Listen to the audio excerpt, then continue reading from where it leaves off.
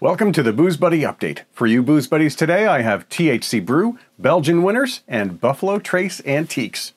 My name is Mel Allen, your Booze Buddy, and I love to help you support the booze that supports your local community. You can share a story with me at boozebuddyupdate.com. Now let's take this one for a rip. THC Brew is coming from Harpoon Brewery. The THC-infused NA hop-forward beverage is currently Massachusetts only, but I sure hope that changes soon. Would you be interested in buying? The Rec Series expansion that they call Hazed and Infused on their website comes from a partnership with Massachusetts-based Novel Beverage Company. The cans contain 5 milligrams of THC, some passion fruit puree, green tea, and hop oils, while Rec Weed is brewed similarly to a session ale that doesn't include fermentation, making it a non-alcoholic beverage. It's carbonated after everything is all mixed together, and they say that no, it doesn't smell like or taste like weed. Their brewery said that with the legalization happening across the Northeast, there was high demand for the product. Their words, not mine. The beverage also allows you to experience the fun of a light buzz without the fear of a hangover, though they do recommend moderation. You can click on the link for more. Belgian Winners. I'm a big fan of Belgian beers. I recently talked with Rob from the internet on his podcast about Belgians, as they hold a special place in my heart. That one was La Fin du Monde from Unibrew, but what if you can't find a good Belgian? Well, here's a list of some great Belgians you probably can find just about everywhere. Of the top 5, I see some regularly and have had them more than once, like St. Bernardus Abbot 12, which is their 10% ABV flagship quadruple Belgian and has been made since 1946.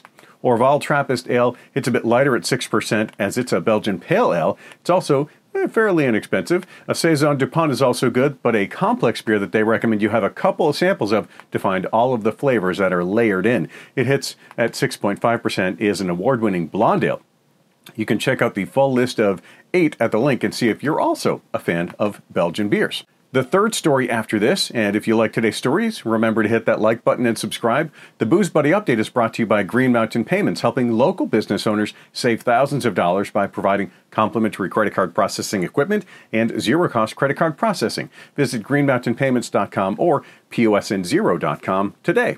Buffalo Trace Antiques, the only antique collection I want to take on a roadshow. Have you collected them all? If you haven't yet, then you might not realize the collection has gone through some changes. Some of those were inspired by fans, and Sazerac was actually renamed Thomas H. Handy Sazerac Rye after the creator of the Sazerac cocktail. The collection started out as 3 bottles for $50. Sazerac 18-year-old, Eagle Rare 17-year-old, and a 19-year-old William LaRue Weller. The current lineup of 5 started in 2006, other than a glaring omission of George T. Stagg in 2021. That's the fan-suggested one of the bunch. Don't worry, though, it returned to the lineup. The other one is Eagle Rare 17. Those two actually used mash bill number 1, the same base recipe as Buffalo Trace and Eagle Rare's 10-year. The Weller, as I've mentioned before, is made from the same mash bill as Pappy, though it's cask strength and unfiltered. To get more on the history of the bottles and maybe your collection, head over to the link. Remember to stay safe and drive sober. If you have a comment, question, or a story suggestion, you can reach out to me at boozebuddyupdate.com.